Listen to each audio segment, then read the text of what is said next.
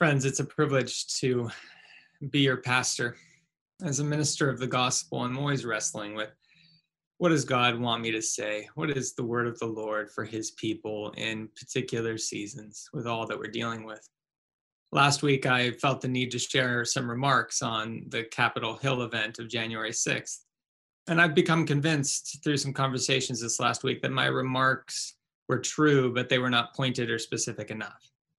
And one of the reasons for that is that the events of January 6th were clothed in the symbols of Christianity. What we saw, though, was not Christian. It runs counter to the claims of Jesus Christ. Christian nationalism is a form of political idolatry. It's making politics your God and fitting everything else into that, instead of making Jesus our God and filtering everything through his kingdom lens. So what we saw, people holding Jesus saves signs while chanting, "Hang Mike Pence." How does that happen? Now, some claim that Antifa was involved. It's just not true. People have been arrested, and there's been pictures, and investigation shows no evidence for this claim. Some claim that the election was stolen, and that's not true either. Numerous recounts and legal proceedings have shown that there's not sufficient evidence for the claim. And I mention these things not because I want to speak to politics. It scares the daylights out of me speaking to politics. I speak these things because these false claims are only fueling the pain and division in our country. And they're leading some of our brothers and sisters into actions that contradict the purposes of Jesus Christ. I mentioned last week how this moment, I think, calls for godly lament. We need to grieve how nationalism and racism and triumphalism have been wedded to the name of Jesus Christ. It's not okay.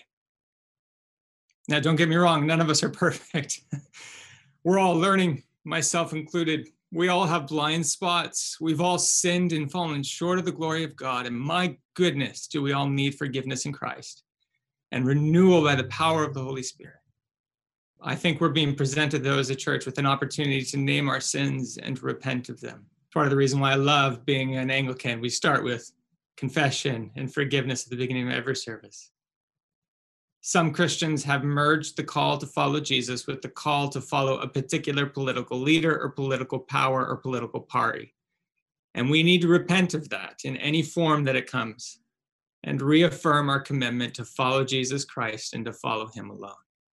I think that's why our gospel reading this morning is such a timely word, because it's about discipleship, it's about evangelism, and it's about the goal of both those things. It brings us back to the core convictions. We're people that are about following Jesus, sharing Jesus with others, and seeing the greatness of Jesus. And so let's start with the call to discipleship. Jesus says, "Follow me." And in Jesus' day, this call to discipleship came amidst an array of competing voices. There are Pharisees suggesting that the kingdom of God would come through strict obedience and enforcement of the law. There were Essenes who thought that the kingdom of God would come by withdrawing from the sinful world and making sure that they preserved their own personal purity. There were Sadducees who thought that the kingdom of God would come into the world through the kind of attainment and maintaining of political power. And then there were Zealots who thought the kingdom of God would come into the world through political revolution and revolt. And Jesus comes into all of them and says, no. Let me show you a different way of being human, a different way of entering into the kingdom, a different way of being faithful to the Lord. Follow me. Now, the Greek word that Jesus uses here evokes the image of a student-teacher relationship. It's not just about learning someone's teaching in this case, but it's about being shaped and formed by the very essence of their person and their life. It's not just about external conformity, it's about internal attachment to the goodness of the teacher. And in the ancient world, a person normally would approach a rabbi and ask to be the rabbi's student. It's kind of like college application process. And the rabbi would say yes or no based on his evaluation of the student. But here we see the opposite in effect. The rabbi takes the initiative. The next day, says verse 43, Jesus decided, he resolved to go to Galilee. He found Philip and he said to him, "Follow me." John is careful to show us in this moment that this call to discipleship is an act of new creation initiated by Jesus. The Gospel of John loves to echo the book of Genesis. It starts off with those words, "In the beginning was the Word," echoing the first words of the Bible, "In the beginning was God." And then it's no mistake that after the incarnation of the Word, John carefully narrates the opening scenes of Jesus' ministry as a 7-day week of new creation, culminating in the changing of water into wine, the great act of new creation. And so by setting this call of discipleship within this first week of new creation, we are invited to see that Jesus' call for us to become his followers is full of creative life and power. If anyone is in Jesus Christ, says Paul, they are a new creation. You see, in this passage, Jesus doesn't go around aimlessly looking for people that may want to follow him. He chooses those who will be his disciples. It is his gift to them.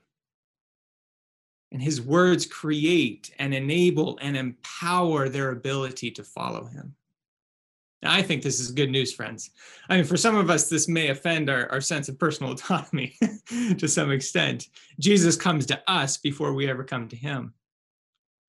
But I think it's great news because it means that the resources to follow Jesus do not come from within the follower, but from within the one who is being followed. In other words, our relationship to the rabbi rests in the ultimate sense on the rabbi's relationship to us. And I find this so encouraging because this is precisely what we need to sustain us when the life of discipleship and following Jesus becomes difficult and costly. Elsewhere, Jesus says, "If anyone would come after me, let him deny himself, take up his cross daily, and follow me." Echoing these words of Jesus, Dietrich Bonhoeffer wrote in his famous book, The Cost of Discipleship, when Christ calls a person, he bids them come and die. And the history of the Christian church bears witness to this. Life was not easy for Paul when he followed Jesus into the jails of Rome. Life was not easy for Augustine when he followed Jesus during the fall of the Roman Empire. Life was not easy for Bonhoeffer when he followed Jesus in the midst of a Nazi-run Germany. And life was not easy for Martin Luther King when he followed Jesus amidst a racially segregated America. It may not be easy to follow Jesus now, but it's never been easy to follow Jesus. And Jesus does not promise that it will be easy. But this is not the path that we have just chosen for ourselves. This is the path that Jesus has set out for us. This is his good and gracious will for our lives. This is what he invites us into. This is what he empowers us for and anoints us with the Holy Spirit for. Follow me, says Jesus. Follow me. And from this call to follow flows the joy, the overwhelming joy of sharing, of evangelism. Our sharing, says our text, is an extension of our having been found by Jesus and invited to follow him. Think of that great hymn, Amazing Grace. I once was lost, now I'm found. 3 times we see this word found show up in our passage.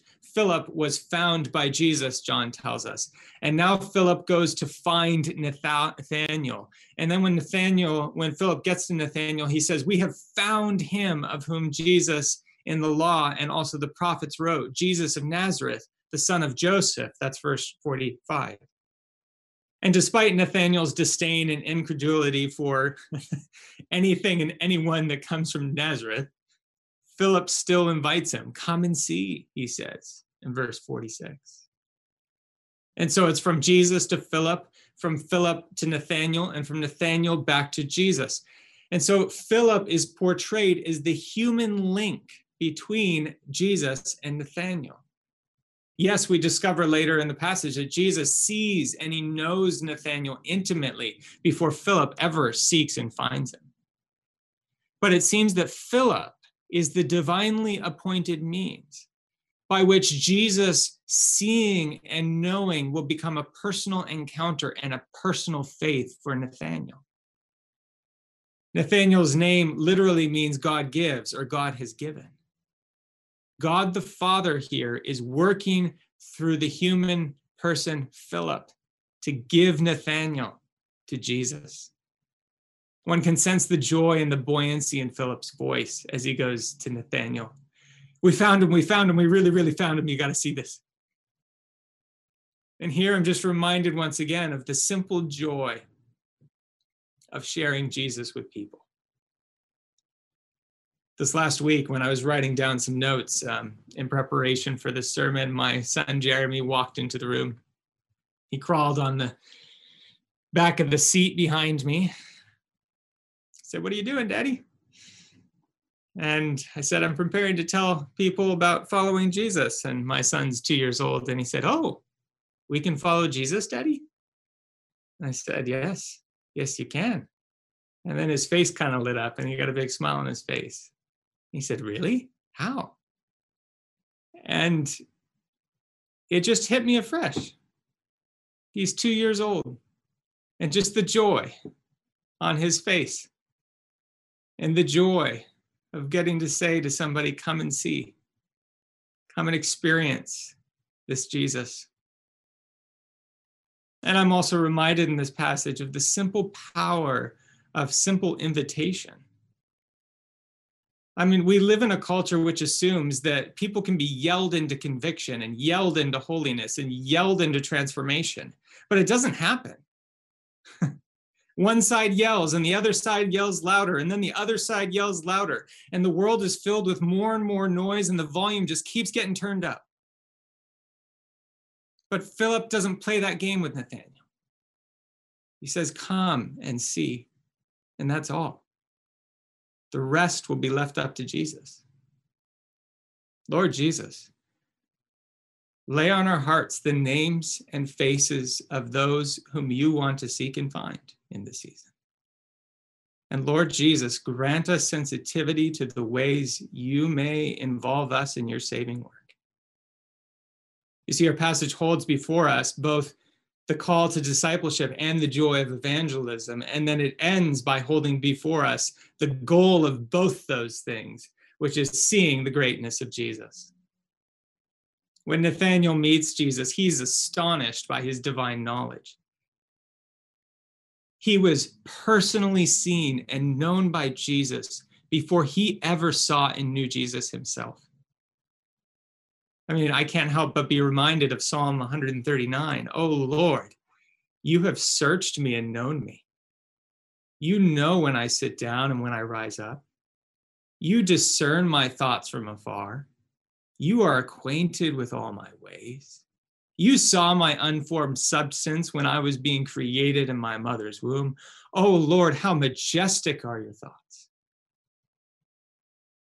Nathanael responds to Jesus' personal knowledge with the highest titles he can possibly muster from his learning. "Rabbi, you are the Son of God. You are the King of Israel." And these are Old Testament titles that are charged with political resonance. I mean, they speak of the long-awaited Davidic king who is expected to come and crush Israel's enemies, liberate them from their oppressors, and finally establish their glory and rule as a world power once and for all. And Jesus' response to these political titles is actually quite striking. He does not deny the titles, but rather he seeks to draw Nathanael's attention and our attention to greater things. You will see the greatness of Jesus.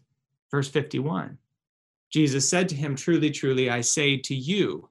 And in the Greek, the you is plural now here. Jesus is not just addressing Nathanael, but he's addressing all his followers. It's as if Jesus is looking from the pages of Scripture directly at us.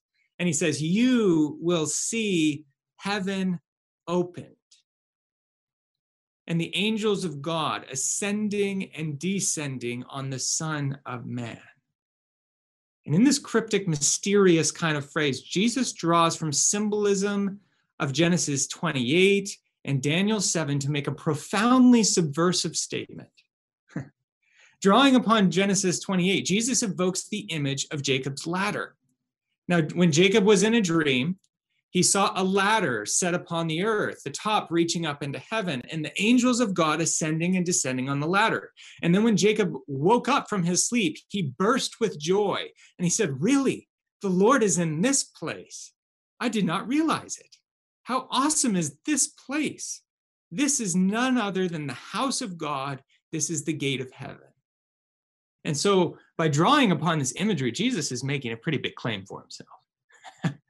He's saying that he is the link between heaven and earth, like the ladder in Jacob's vision. He is the house of God. He is the gate of heaven on earth. And then drawing from Daniel 7, Jesus highlights the royal and political implications of this claim. He is the Son of Man. This is Jesus' favorite title for himself. Like there's some 17 titles ascribed to Jesus in the first chapter of the book of John, but Jesus only uses one title of himself, and it's the Son of Man. It comes straight from Daniel chapter 7. And the title evokes images of dominion and power.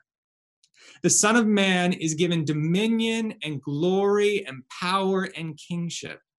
And the Son of Man is given homage and service and praise from all peoples and all nations and all languages. He is the cosmic Lord, unrivaled, unparalleled, unthreatened. And then here comes the catch. Jesus takes all this theological, all this royal, all this political expectation upon himself, and then he goes to the cross in the Gospel of John. He goes to the cross. It's no mistake that as Jesus enters into Holy Week in John chapter 12, he brings up this title, Son of Man, numerous times because he wants the world to know that his royal coronation is going to involve a crown of thorns, that his divine glory is going to be expressed through a broken and beaten body, that his regal power is going to be displayed through a weakened and bloodied man. Jesus' glory and dominion are revealed as the Son of Man, not through political power grabbing and revolution, but through the power of the cross. It is there and there alone that Jesus saves the world and ushers in his new creation. And that's part of the reason why I think it's so offensive and wrong and hard to stomach when people hold up a Jesus saves sign while shouting, "Hang someone," surrounded by symbols of fascism and racism. This is taking the Lord's name in vain. And as Christians and followers of Jesus, we cannot condone that because it dishonors that name and the way that he has chosen to display his glory and his power and his honor, and the way that he has chosen to save the world. We follow a Lord who told Peter that he would be crucified. And when Peter said, "No way," Jesus rebuked him and said, "Get behind me, Satan." We follow a Lord who prayed in the Garden of Gethsemane while awaiting his accuser's arrival. And when Peter pulled out his sword to fight, Jesus rebuked him and said, "Put your sword away." Why? Because Jesus is the Lamb of God who came to take away the sins of the world. Because Jesus is the good shepherd who lays down his life for the sheep. Because Jesus is the Son of Man who must be lifted up on the cross, that whoever believes in him may have eternal life. So my dear brothers and sisters, honestly, I know I'm worked up here, but I just say this because I think it's the gospel. It is the gospel of Jesus Christ.